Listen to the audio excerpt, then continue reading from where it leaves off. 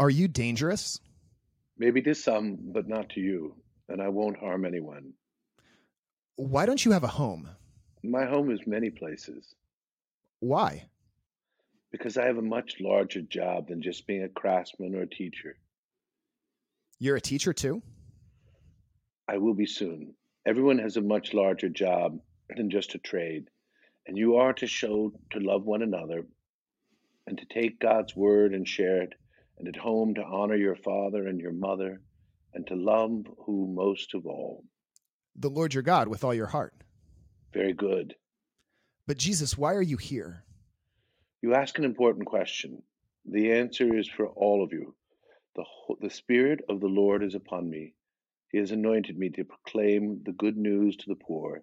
He has sent me to proclaim liberty to the captives and recovery of sight to the blind, to set free those who are oppressed, to proclaim the year of the Lord's favor.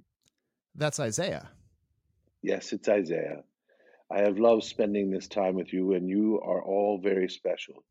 I hope that my next students ask the same questions you do and that they listen to my answers, but I suspect they won't have the understanding you do. And I hope that when the time comes, they will tell others about me like you have. Today on Pop Culture Catechism, we are happy to welcome to the show the Bishop of the Diocese of Springfield, Massachusetts, Bishop William Byrne, and we are talking about the hit TV series The Chosen, about the life of Jesus.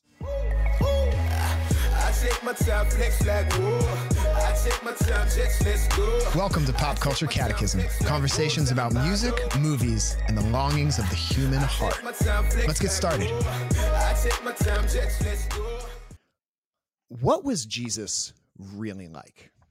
We've heard the stories, his parables, his sayings, the stories of his miraculous healings, how he died on a cross and rose again on the third day, how he died on a cross for us to somehow save us from our sins. We've heard about his compassion for sinners, but also about his railing and his defiance against religious figures of his time. Was he really God? Was he really a human? Was he really all that he said he was? What did he even say that he was? And can we trust the stories from thousands of years ago? These are stories that anyone who has been to church, anyone who has spent any amount of time reading the scriptures, and anyone who has spent any amount of time watching the TV series The Chosen has had to grapple with at some point. If you think about it just a little bit deeper, who is this man Jesus who transformed our world? And was he who he says he was?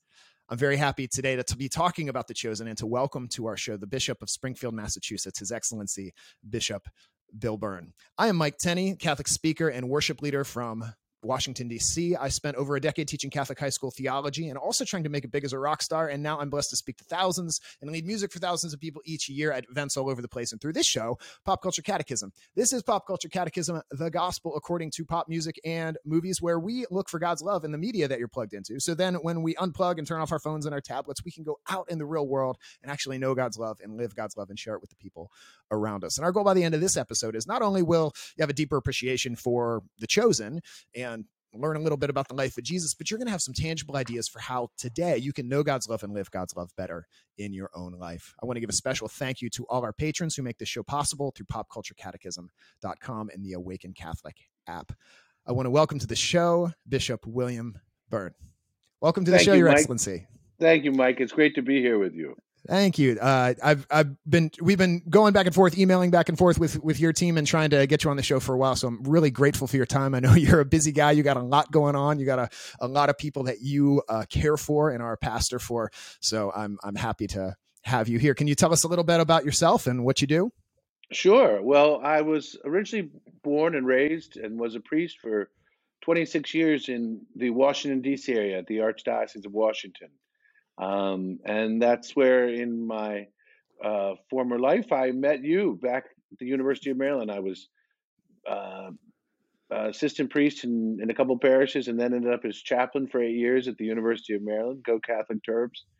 And that's where I had the privilege of meeting you and so many incredible young men and women. And of my time there's about 14 guys who are priests from the Catholic Student Center, and about 5 women and who are in religious life, and scores of awesome Catholic moms and dads. And then I was not chaplain.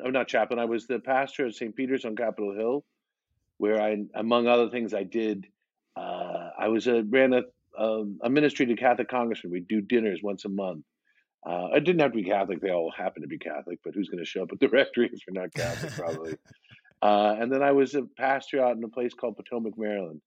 And then 2 years ago, in a couple of weeks, I got a phone call from Archbishop Christophe Pierre, the Pope's representative to the United States, and he said, "Father Bill Byrne," and I said, "Yes." He said, "The Holy Father has named you to be the Bishop of Springfield, Massachusetts. Do you accept?" And that's how much time you get to think about it. It's like a half a second, and I said, "Sure, I will do whatever the Holy Father wants me to do." Wow. So there's no like think it over and get back to us next week. Yeah, like, I'm going to mull it over. Oh my goodness. Wow. So my dog and I moved up to Massachusetts, and now I'm the Bishop of Western Massachusetts. Wow. I mean, what is going on in your heart, in your mind when you get that? Like, was there any indication that this might happen, or was it totally out of the blue? Or I have a couple of very good friends who are bishops, and they're like, "Your name's being floated, just so you know." So you thought maybe it could happen at some point, yeah? I thought maybe, yeah, but I wasn't sitting there sitting by the phone. Hello, I was doing my job. I was being pastor and baptizing babies and doing weddings and all those good things. Mm-hmm. Can you tell us, we'll get into the show in a second, but I just want to, I'm wondering, I did know you a little bit back in the day, just in your time as a priest. I was a student at Catholic University, but I spent a fair amount of time at the Catholic Student Center through Encounter the Gospel of Life and the Vocations Dinner that you would run at the Catholic Student Center at the University of Maryland. And I've known so many awesome people that have gone through that program at the University of Maryland. So it's interesting to see you and know you as a priest, and then see you move into this big role as a bishop where you're in charge of many, many, many priests and many parishes. And I guess what is your life like now as a bishop? Like, well, it's pretty wild. I was 56 when I got the phone call. And so at 56, to have your entire life completely change in every single way, geographically moving to Western Massachusetts, and the entire experience of being a bishop is much different than it is being a parish priest. You have one parish. It's almost like my parish now, in a certain sense, are all the priests of the diocese. That when you are ordained a priest, you're configured to Jesus, the high priest.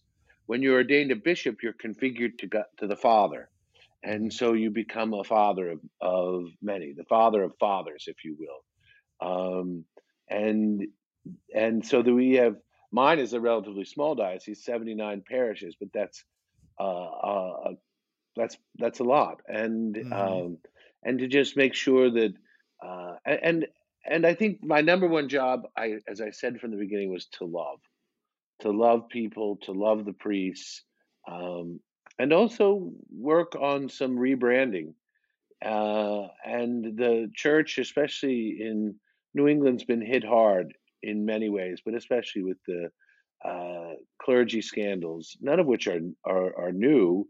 They're all decades old, but still, the church held such a prominent position of power in New England that the higher they are, the farther they fall. And so. Yeah.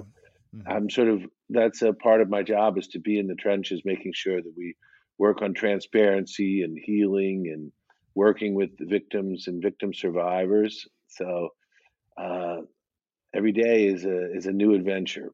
Yeah, that's such good work and necessary work, because there are so many people hurting, even if they weren't directly connected to abuse or cover up that happened.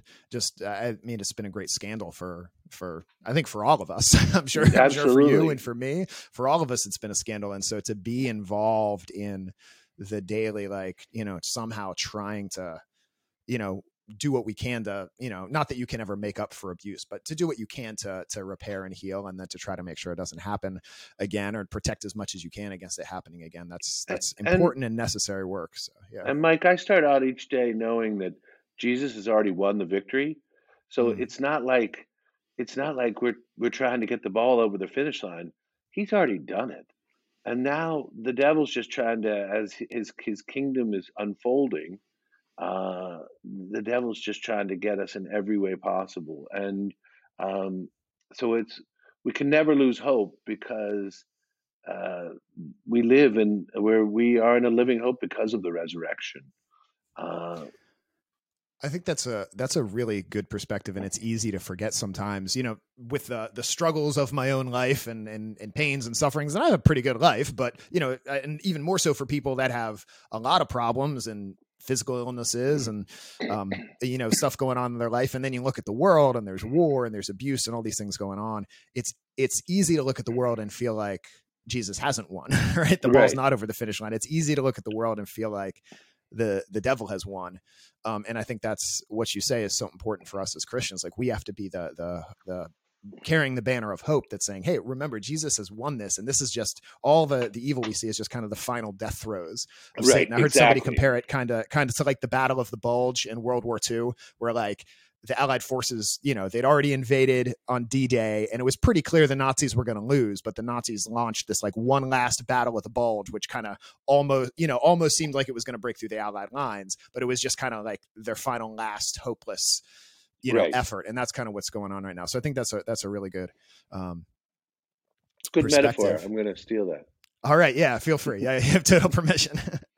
All right. Well, I think that's a good transition into The Chosen and the life of Jesus, because the life of Jesus is all about inaugurating this kingdom of God, which is conquering the kingdoms of this world in a spiritual way, and winning that final victory through his life and ministry and death and resurrection. So if you're not familiar with what The Chosen is, it's just about to launch its third season at the end of 2022. This is straight from Wikipedia. It's a historical drama series created, directed, and co-written by American filmmaker Dallas Jenkins. It is the first multi-season series about the life and ministry of Jesus of Nazareth. The first season was the top crowd-funded TV series or film project of all time. As of 2021, viewers had contributed $40 million towards its production, making it the most successful crowd-funded series project. So it's all crowdfunded. I mean, people are just donating online to support the show. It's had 2 seasons, and it's been really good. And we actually had the guy that plays Judas on the show, Luke Dimian, the actor. He came onto my show about a year ago. He did our episode on Avatar: The Last Airbender. So if you're either an Avatar fan or you're into The Chosen, go back and I think it was January or February of 2021, and we had Luke on, and he's great. He was only in a little bit of season 2, but he's going to be in a lot of season 3, and he's a fantastic actor. So shout out to Luke Dimian, who plays Judas. So let's get into the show a little bit. I had asked you what you wanted to talk about, and this was one of the shows that you mentioned. What do you love about this show? Well, I think just before we talk about the show, I think you asked at the very beginning, you said, what was Jesus who he said he was supposed to be, the historical Jesus? And what you have to realize is that our relationship is not with a guy who lived 2,000 years ago. Sure, our relationship with the guy who is truly God, truly man, and truly alive and risen now. So we're talking about a present tense relationship. And our experience of the past, our experience of media, the experience of anything like that is just his breaking in to our cloudiness and allowing him to draw us more closely into relationship, not with him 2,000 years ago, but with him now, today, present tense. So maybe I'm asking the wrong question. Not was he who he says he was, but is he who he says he is, because he's still alive. Exactly. Right? So it's different than like learning about George Washington or Julius Caesar or Martin Luther King Jr. It's somebody who is alive and with us through our prayer lives, through the indwelling sacraments. in us, indwelling in us, and coming into our lives in the Eucharist and in the Word, and so it's more about just letting him break in now. And The Chosen, I think, is a really great way to allow that to happen. I'm so glad you started with that, because the reason, I've, as a Catholic theology teacher for many years, I have previewed all the Jesus movies. If it comes out, I preview it because, maybe when I go on a retreat and I need to leave my students with a movie for a day, I need to have something for them to watch. So I've watched them all. And The Chosen, I think, is when I watch The Chosen more than any other Jesus movie or TV series or miniseries that has been done, when I watch The Chosen, it's the Jesus that I know. And Right. what I mean by that is like when I go to prayer and I'm in adoration in front of the Blessed Sacrament, when I go to Mass, when I read the scriptures, when I'm worshiping in song with other people, all these various different experiences of God I've had throughout my life. When I watch The Chosen, it's the same Jesus. Like that's the sense I get. And I know Jonathan Rumi, the actor that plays Jesus, is not actually Jesus, but just the way he speaks and the way he communicates, the way he treats people, it strikes me as like, oh yeah, I know him. Like that's what it Well, I've feels always like thought to me. when I first started seeing it, I thought, oh, this guy Jonathan Rumi must be a man of prayer, Yeah. because it's not like he just went and just like you said, where it's this sort of like hyper emotive Jesus or super dramatic or kind of sad or whatever it is. It none of it sort of rings true in the same way that I think that Jonathan Rumi's portrayal does. So I thought this guy's a prayer. He knows Jesus not just from a book, but he knows him from from his prayer that day. Absolutely. And there's a term that C.S. Lewis used to use when he was like judging literature, and he called it the Donegality of a thing. And what it meant was he when he traveled to Ireland and he went to Donegal, he's like, there's a certain feel you get when you're in Donegal. And I think probably a lot of us Americans could relate to like New York City. When you're in New York City, it just kind of has a certain feel. And he's like, when you read good literature, you get that feel that place really is real. Like Star Wars has a certain Star Warsiness to it, you know? Hogwarts. And when Hogwarts has a certain Hogwartsiness to it, you know, it just feels like Harry Potter. And when I watch The Chosen, it's like, this feels like my savior. This feels like my Jesus, you know? Right. Just get that sense. And even though the sometimes the sort of sets or whatever do have a little bit of a homemade feel, you know, like the rock walls look like, you know, like the play in the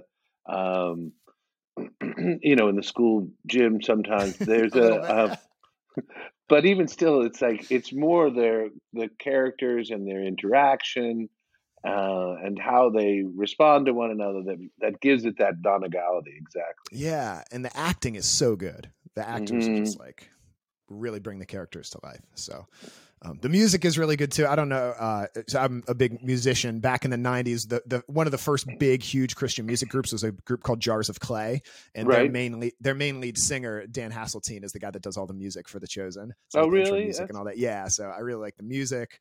I like that. There's a lot of things that it includes that I think sometimes can kind of go over your head if you're just reading the scriptures. Like it talks about all the socio-political things that are going on with like the Romans and Herod, Antipas, and all of that stuff in the zealots and all the political stuff. I think it does really well. It also includes a lot of the women, which if you read the Gospel of Luke, like it always says, you know, and Jesus was going with his disciples and all these women that were with him, you know, Joanna and Mary and this other Mary, like, and so they have these women disciples. And I feel like a lot of the other Jesus shows is just like, you know, it's got the dudes, but it doesn't have any of the women except for Mary Magdalene, maybe, you know? So, yeah, that is true. You know, because especially in Luke's gospel, there is this particular role of women and how they are, you know, the first witnesses of the resurrection, the central role. And the Chosen brings that out in a way that is sort of pushed to the side, I think, so often in our portrayals.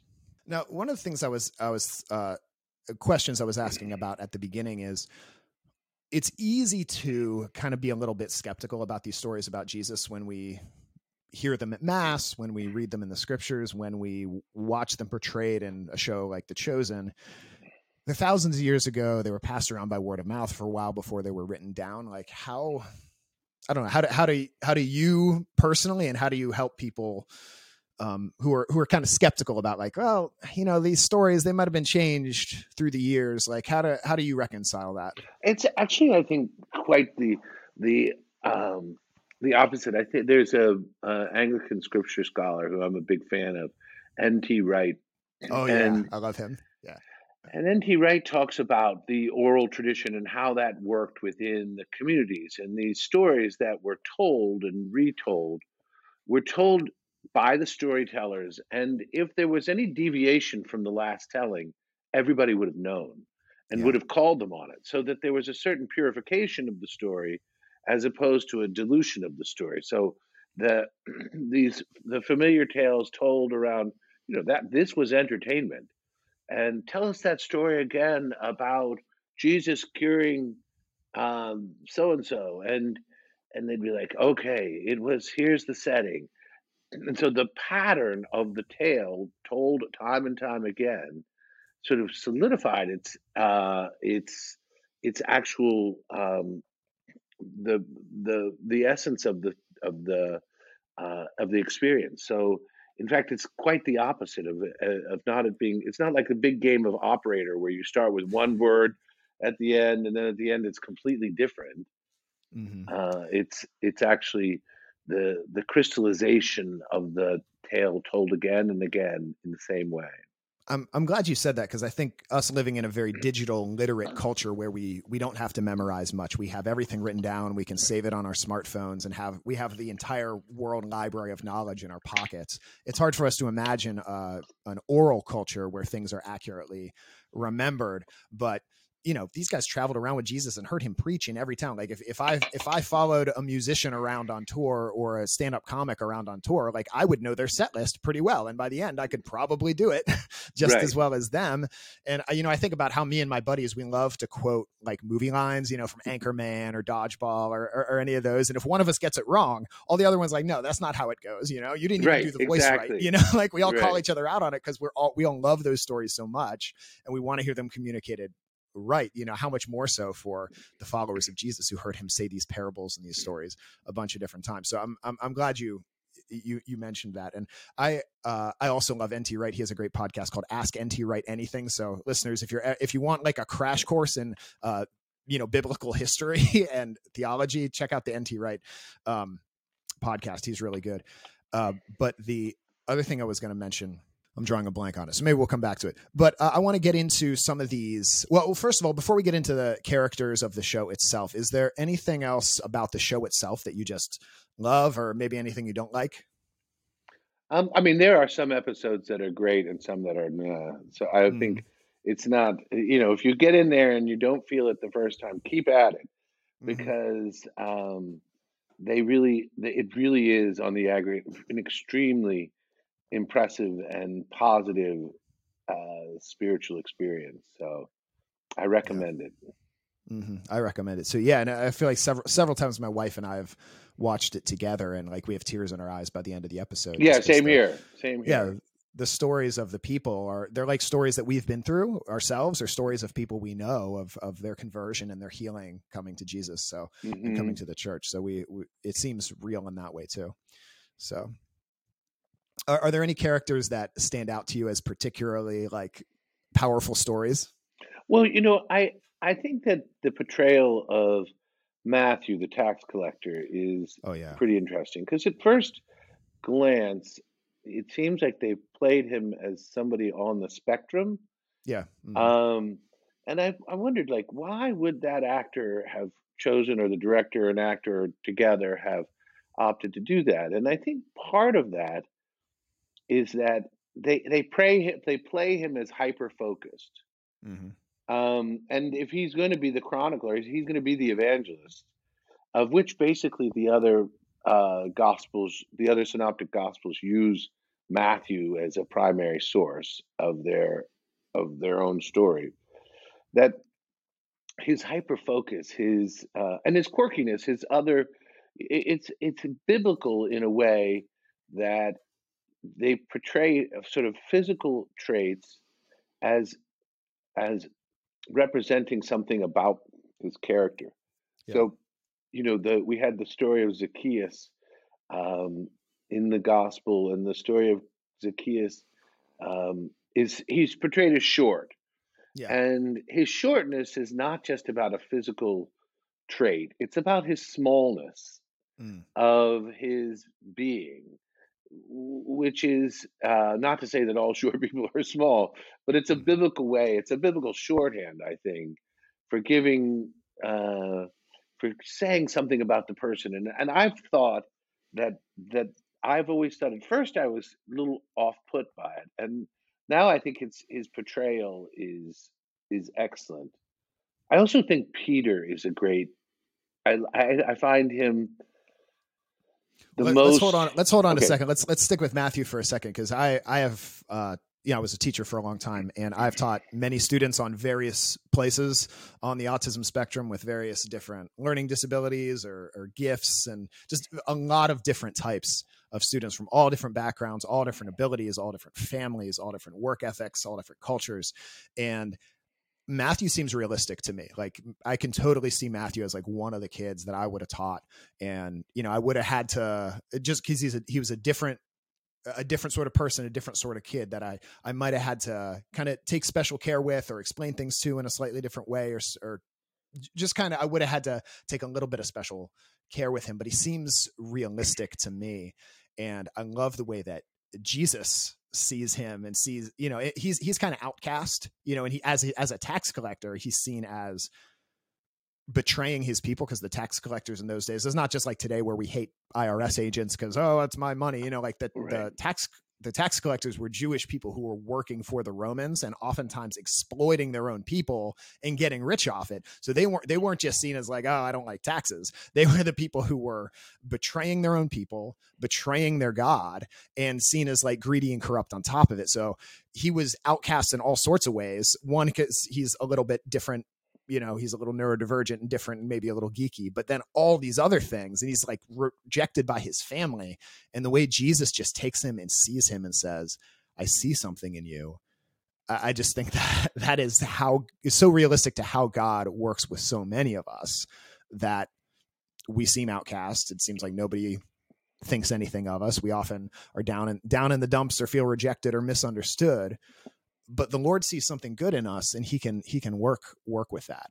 And I I love, taught yeah, I go ahead. taught school for 3 years before entering the seminary, and sort of discernment, and in the Catholic boys' school outside of DC called Mater Dei. And Oh yeah. the Mm-hmm. school, in that experience, you're right. There is this kid that's sort of like the quirky kid, but like Matthew, who's super smart, you know, like they sort of, and the Lord sees something in him, just like he does in Zacchaeus, that the world doesn't see, and that Matthew wouldn't see in himself, and certainly his family and his the people that loathed him, and it reminds me, I think, of how the Lord looks at each one of us. The Lord looks at each one of us and doesn't. He sees not just who we are, but he sees who we can be, Mm-hmm. and pulls that potential forward. Because sinfulness is not Matthew being an extortionist is not who Matthew was. It's Mm. really who Matthew wasn't. Oh. That our sinfulness is a lack of who of a being. It's not being itself. And so it's not being ourselves. It's not being the one that the Lord has chosen us from the beginning of time to be. And so this is an example, I think, of or a powerful example of of how God looks at you and me and sees and pulls in us the potential to be who he's created us to be. I think that's so important, because so often we can kind of justify the bad things about us and our sinfulness because we say, "Oh, that's just who I am. That's just my character." All right, so let's talk about Peter. What do you love about Peter's story in this? Well, I think Peter is. I think it's an incredibly, for me, it's a very authentic portrayal of. You sort of often picture Peter as sort of like an elder statesman. In the imagery and if you go through St. Peter's Basilica, he's got a big beard and um, looks like a wise grandpa. And here we see him as sort of like the scrappy fisherman Yeah. who's filled with uh, doubts and his own humanity, his own weaknesses, uh, and yet his courage and the Lord calling him uh, to the greatness which he'll eventually be realized in the Circus Vaticanus many years later. Oh, because at the end of his life, he's eventually crucified. Yeah. Right, upside down. Mm-hmm. I also love the portrayal of Peter. He's almost kind of like, I feel like in some places in this show, they almost made the different characters. It's almost like watching a teen movie where they have like the stereotypes in the high school, like the quarterback and the bad boy and the, Right. the pretty girl and the geeks and that sort of thing. And I feel like they made Peter kind of the bad boy of the group. He was like getting in fights and kind of doing some sketchy business on the side, but really he's got a good heart at the, at deep down, he's got that good heart. And I love that. Again, I feel like I've known some real people like this who they're kind of on the edge. They could go either way. Right. It's kind of towards making some not great decisions or some great decisions, but they really do have a heart of gold. And if they have the right mentorship and the right community around them, then they really can be a leader. But even once Peter is starting to follow Jesus, he's not really sure what to do. Sometimes he feels like he's got to be the muscle and he's got to protect Jesus. And other times he feels like he has to be a leader, but then he's fighting with James and John. And so he's not really sure what he's supposed to do, but he knows he's supposed to follow Jesus and he's supposed to be good, even if he doesn't know what be good really means, but he's like really trying. And I think that's really beautiful. I also think they show the relationship with his wife. And when Jesus comes to heal his mother-in-law, I think that's really beautiful as well. Just kind of shows his heart for his family. So it kind of reminded me when I was at the University of Maryland and you had like the lacrosse dudes or whatever, you know what I mean? And they're sort of like trapped in their stereotype. He's like not that he's he's a scrappy fisherman, and suddenly being called upon to take this role that is completely unfamiliar to him, and what happens to us, each of us, when we are new at responsibility or new at power or new, and sort of the missteps that can happen along the way in trying to determine, what the mission really is and how we fit into it. And that's a process for each one of us. I mean, I think to myself as somebody suddenly new to a new experience, I can see that you want people to think that you know what you're doing when inside you don't really know what you're doing yet. And that can come across in not always the most positive ways. And I think there's something about Peter in this that speaks to our own humanity when we're faced with responsibility. One of the main characters that gets debated a lot online, especially between Catholics and Protestants with this show, is the portrayal of the Blessed Mother, Jesus's mother, Mary, in this show. Do you have thoughts on the way that she's portrayed in this show? Yeah, I have to say I have a genuinely positive experience of the portrayal of Mary. She comes across as very maternal, and sort of wise and mature. I don't follow those discussions just because I don't have the time. But what are the I think some people, some of our more Protestant evangelical brothers and sisters maybe think she gets too much attention. Some Catholics think she's portrayed maybe as too normal and not holy enough. Like I think there was in one of the episodes, she said like, she was talking about being a young mother and she's talked about like being scared or afraid or something like that. And some people were like, oh, the Blessed Mother would never be afraid. She would be, brave, and she was conceived without sin, so she wouldn't have had any fear. She would have had understanding. And in one of the Christmas episodes, they show the birth of Jesus, and she was like, she had pain in her birth, and it's kind of a Catholic theological discussion, like, because in the book of Genesis it says that increased labor pain is one of the like penalties of sin for Eve and for women because of the first sin. So it's kind of been speculated about in theology since the early centuries that Mary would not have had any pain. And I think, I forget which theologian, maybe it's Bonaventure, said that, when she was giving birth, it would have been almost like light passing through glass or something like that. Like Jesus just kind of would have exited her and that it wouldn't have caused her any pain. So some people have taken issue with that portrayal.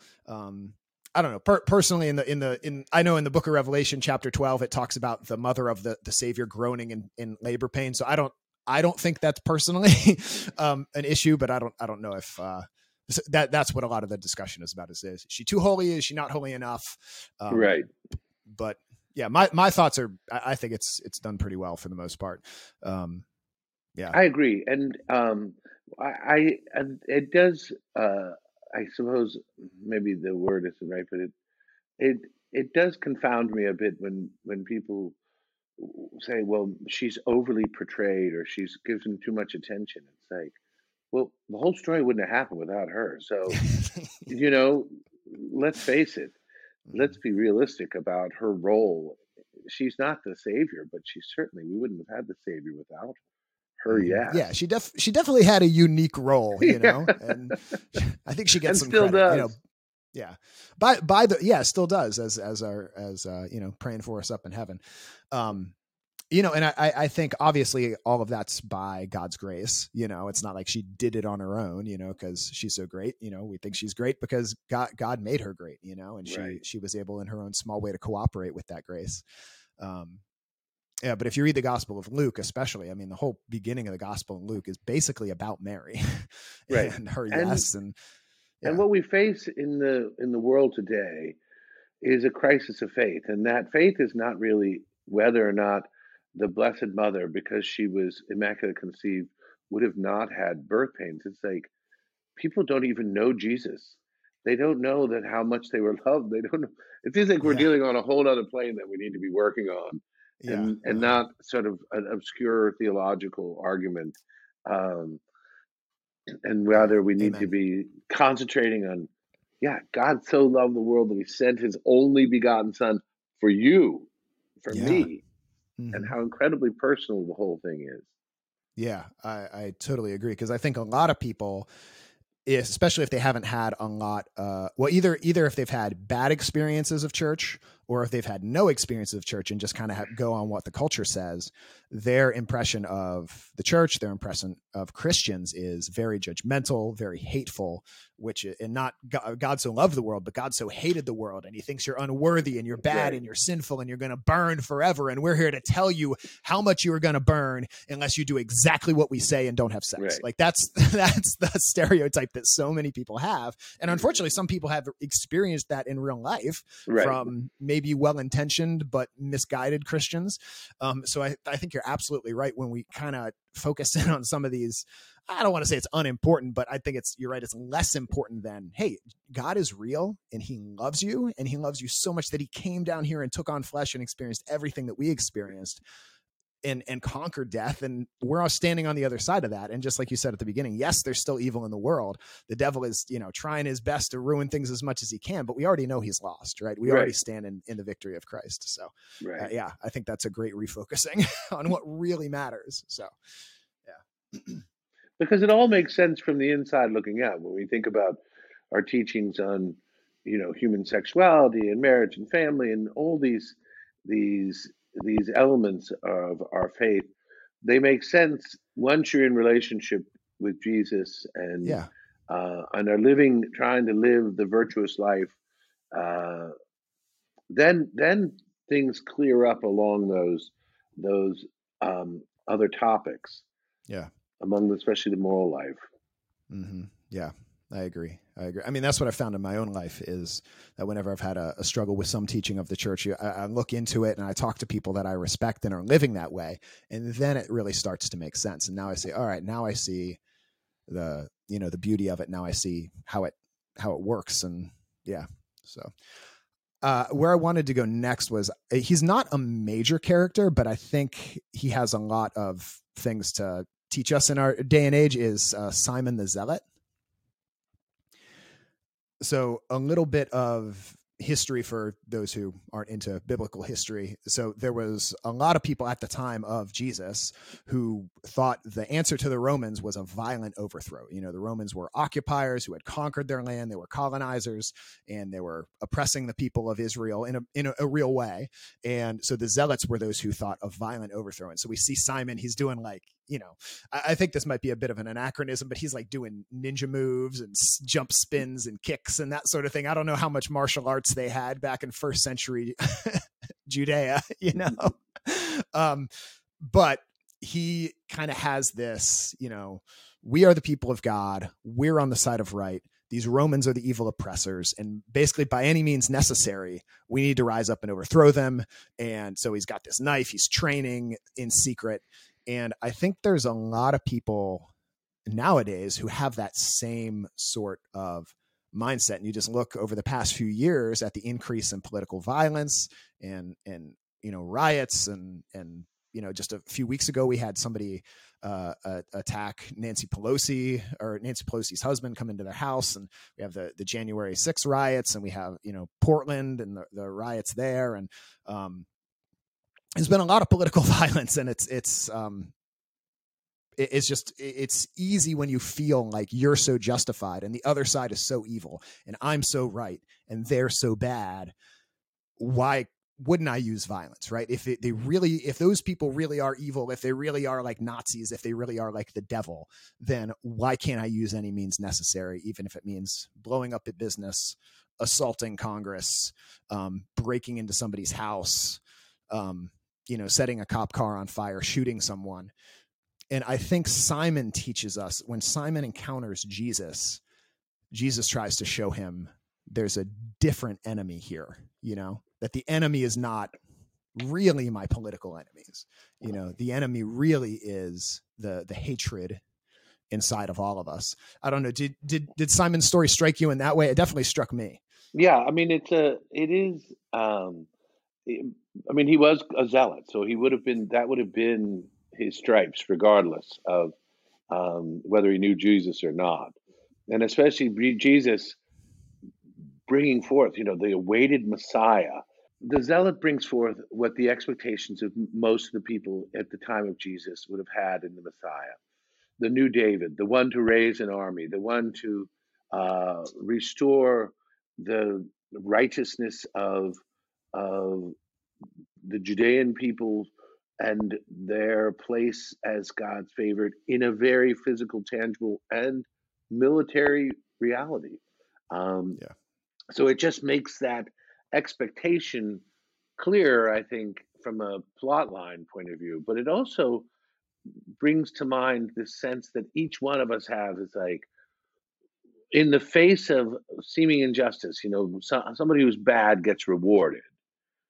We think to ourselves, wait a second, I've been doing all the right stuff, and I'm the one who gets sick or gets a flat tire or whatever it is. And these people that don't do that, and Jesus is challenging that continuously within each one of us, saying, no. There's a whole new reality and a whole new truth. And what you think from a worldly perspective, a gospel of prosperity or any of these things, that's not what the real gospel is, and that's not who Jesus is. And I think he challenges that in each one of us. That's like, I'm going to go out and get this for myself. And it's like, no. Jesus is the Savior, not me. And I've got to let him be the Savior through me. Mm-hmm. Yeah, I feel like I struggle with that. I feel like I need to do it. I'm the one who's going to do it. And if I don't do it, it's not going to get done a lot of times.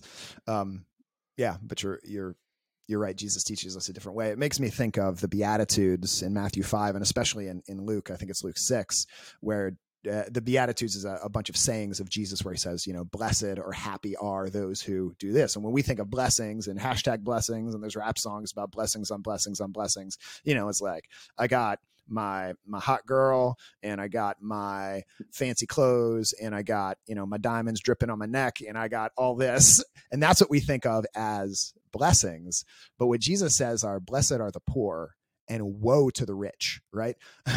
That's what he says. He says, no, the rich, that's not blessings. Actually, woe to you who have everything and everything is going fine for, because often you don't recognize your need for God. You don't recognize that really inside you have this deep spiritual poverty. And so Jesus tells us, blessed are you when you're hungering and thirsting for righteousness and justice, when you're treated unjustly. You're blessed in those situations that look on the surface nothing like a blessing.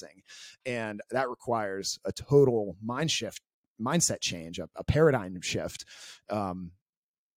that I think is, if you take it seriously and you bring it to prayer, it can set you free. At the beginning, you were like, Your Excellency. And it's like, if you become a bishop because you think Your Excellency is a cool thing, you're in it for the wrong reason, It's like, sure, some people will call you that.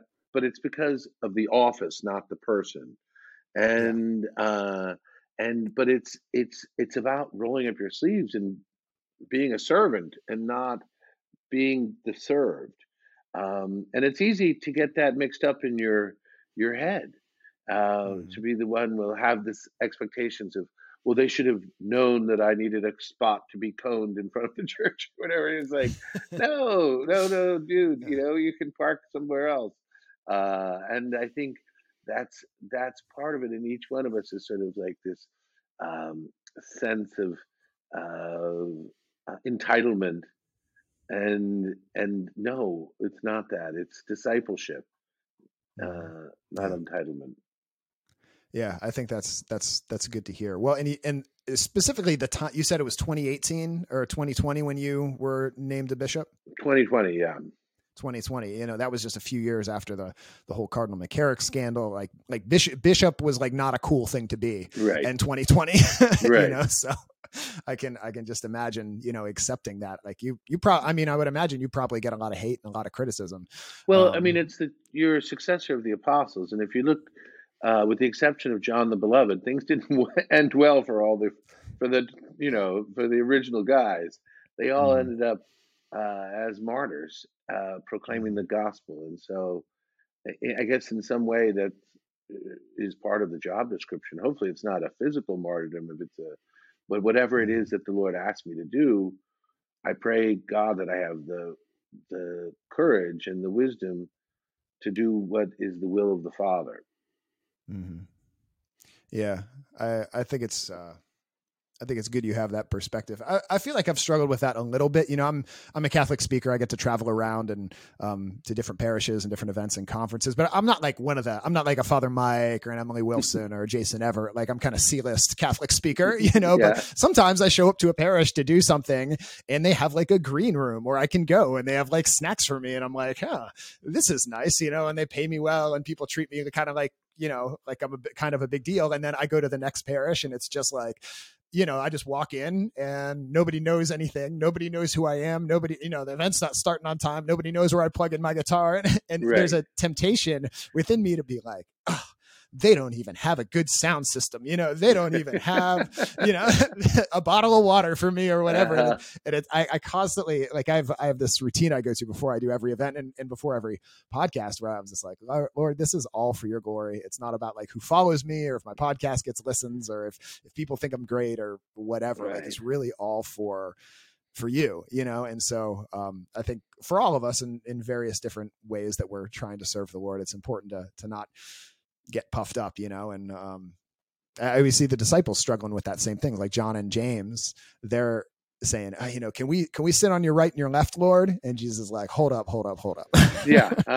You're gonna If drink you're the gonna cup. follow me, like this is what you're signing up for. What you're signing up is for like persecution and martyrdom and death and Yeah, that's suffering. what the Like cup. The that's what you're cup is signing up the for. the ire of the Father. Not It's not the cup of, you know. It's not a smoothie. Yeah. Yeah. Uh-huh. We can't go. We're closing in on the end here, but we need to talk about Mary Magdalene because she's such a powerful part of this show. Did you have thoughts on Mary's character arc here? Yeah, I mean, I think that the reality is everyone. The classic portrayal of Mary Magdalene is a prostitute, but there's Mhm. nothing in Scripture that says that she was the one who was cured of seven demons, Mhm. and uh, and that experience of her redemption from the demonic possession is, I think, very powerful. And then her sort of lapse and then return.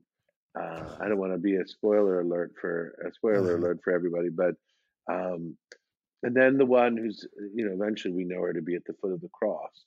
I think Mhm. it's valuably portrayed, and I find her character, uh, the conflict that she experiences along the way, is so true to our own experience, at least my experience of discipleship, of like second guessing sometimes, and just doubt in ourselves and maybe not trust in the Lord. And so that's what I find. How about you? Yeah, well, I also love that whole story where she, again, spoilers, where she kind of falls back for a little bit into an old way of life, and they have to like go and find her and like pull her out of it, and feels like so ashamed, and Jesus is just like, come here. It's a very prodigal son moment, and I just thought that was so beautiful. That was one of the episodes where my wife and I were like crying Yeah, same here. when she comes back, because she feels like she's ruined it all. She feels like I had this second chance and I blew it. And Jesus is like, well, you get another chance. And I also love the way they introduced her character. Again, spoilers here. For the first like episode or two, she's not called Mary. She goes by this name Lilith. And it's the first person to speak her name. And the first time we hear the name Mary is when Jesus goes and meets her at the bar. And she's like, and he's like, trying to get her to come with him. And she's like, get away from me. And she starts running away. And he just says, Mary. And she stops and she turns around, and it has that scripture. It's like, I have called you by name there. And it's just it's a really powerful moment that she finally is like called by her real true name. And that's what allows her to come out of it. And then Nicodemus witnesses all this. And then he starts coming. I love the conversation between him and Nicodemus too. I just think it's really It's good. amazing. I forget That character is so well played. It's funny though, Yeah. when I was watching and that sort of the lapse and the return to the old lifestyle, I remember thinking to myself while I was watching, I was like, come on, go back. And then I was like, wait a second, I know the end of the story. I was like, oh, really? Like they're going to change the Bible and she's not going to be at the foot of the cross and announce the resurrection. And so I had to laugh at myself because I was so sort of into that moment. Mm-hmm. Yeah, I feel it the same way. It's like spoilers for something that happened 2,000 years ago. We all know the story. Yeah, very good. All right. Well, we need to wrap things up here. Is there anything else about The Chosen you want to? No, I've enjoyed our conversation. Me too. If there's anyone listening that maybe they are one of those people who are struggling with doubts. Maybe they're one of those people who feels like they ruined their chance or they ruined their second chance, and they're maybe a little skeptical about all this Jesus stuff. Is there, as someone who is a representative of the church, and maybe somebody who's been hurt by the church, what message would you want them to hear from people who are in ministry like you and me? Yeah, I mean, first of all, there's God's capacity to forgive and to heal is greater than our capacity to sin. So don't let shame keep you away. It'd be a shame to die. It'd be horrible to die of shame as opposed to experiencing true mercy.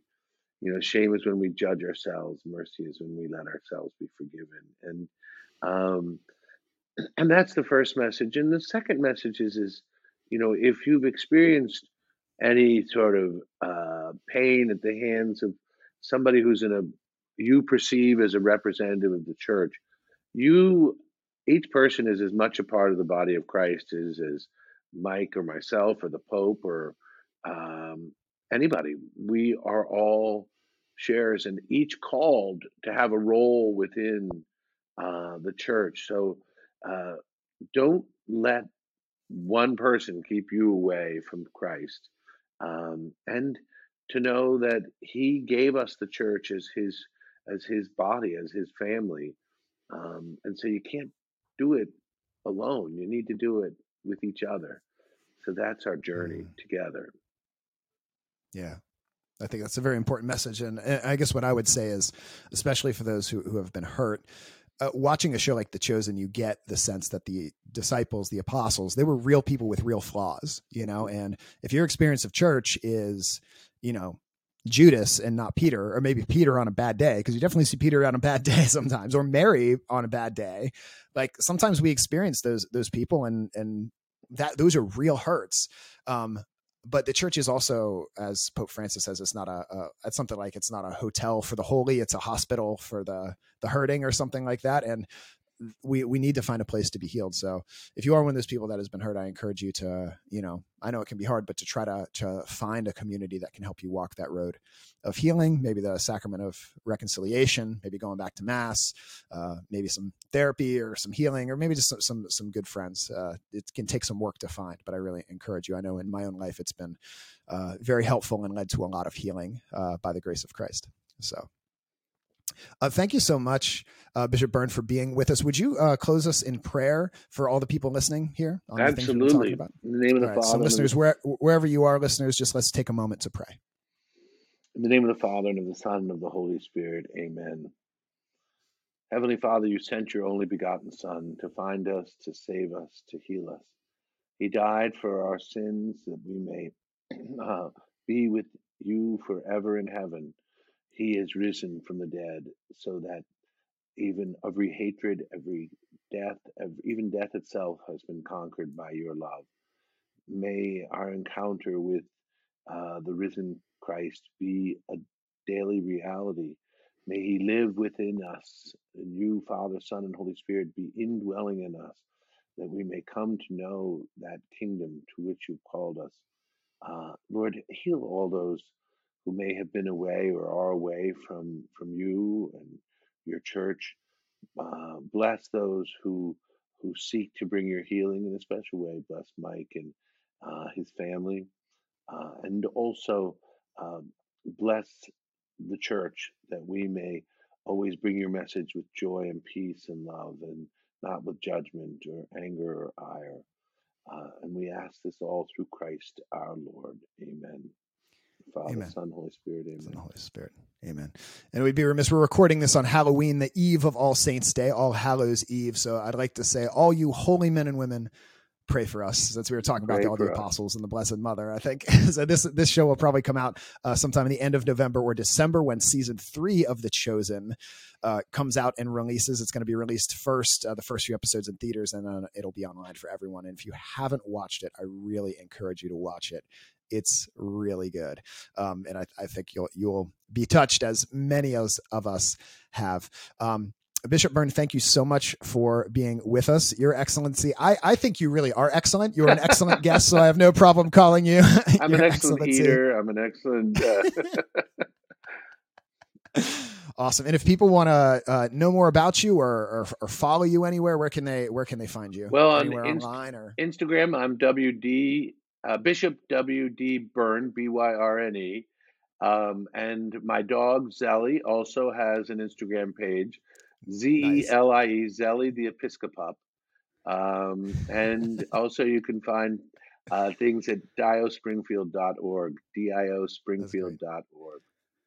And you have a book also. I do 5 things with Father Bill, humor and hope for the soul, which you can get on Amazon and or any place where you get your books. And I have a YouTube. We'll put all that stuff. I have a YouTube. Oh, we'll put all this stuff in the show notes. But yeah, tell us about your YouTube. Some YouTube videos, not just spiritual shorts, but also some doing 5 thing reflections. So check those out.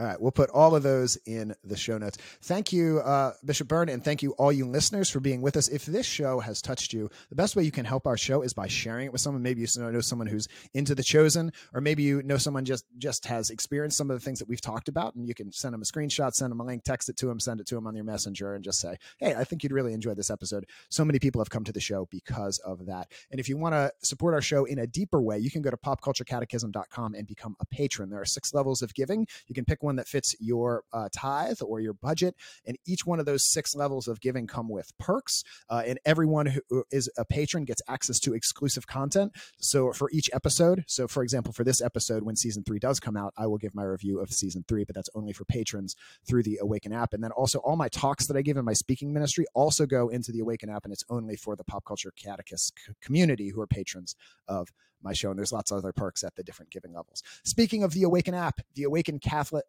is the organization that runs this podcast and lots of other great podcasts as well. And they have an app, which is a free app for everyone. There's a great Christian Catholic community on there that's a little less toxic than some other places on social media. They have a great Christian music library and a great prayer library with Latin, Spanish, and English prayers. And then if you are a patron of one of the shows, like this show, you also get lots of exclusive content, especially for like Advent and Lent and that sort of thing. And so we really encourage you to download the Awaken Catholic app. And a special shout out to our patrons, especially Carl and Melissa Gore, Lisa and Bob Tenney, Maggie and Steve Hubbard, and Emily and Tom Cambariati, and all our patrons. Thank you so much. Leave your comments below, and we love you. God loves you more. We will see you next time.